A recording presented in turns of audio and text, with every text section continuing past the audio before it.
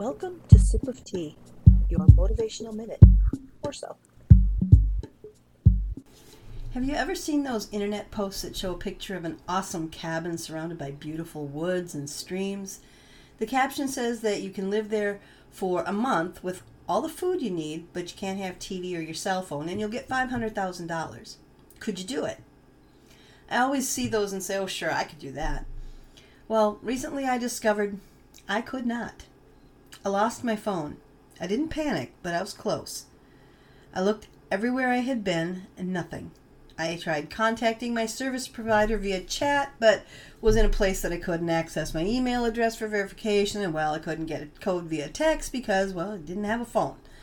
Eventually, I did find it, but the reality is that I'm more connected to that thing than I realized. In my defense, I don't have a landline, so it is my only form of communication in case of emergency.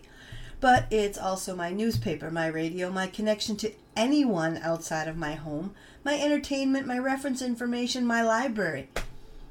Who knew that something so small could hold you captive?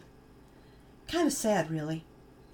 I'm sure I won't be giving it up anytime soon, and unless the awesome cabin has a landline, I probably won't be seeing that $500,000.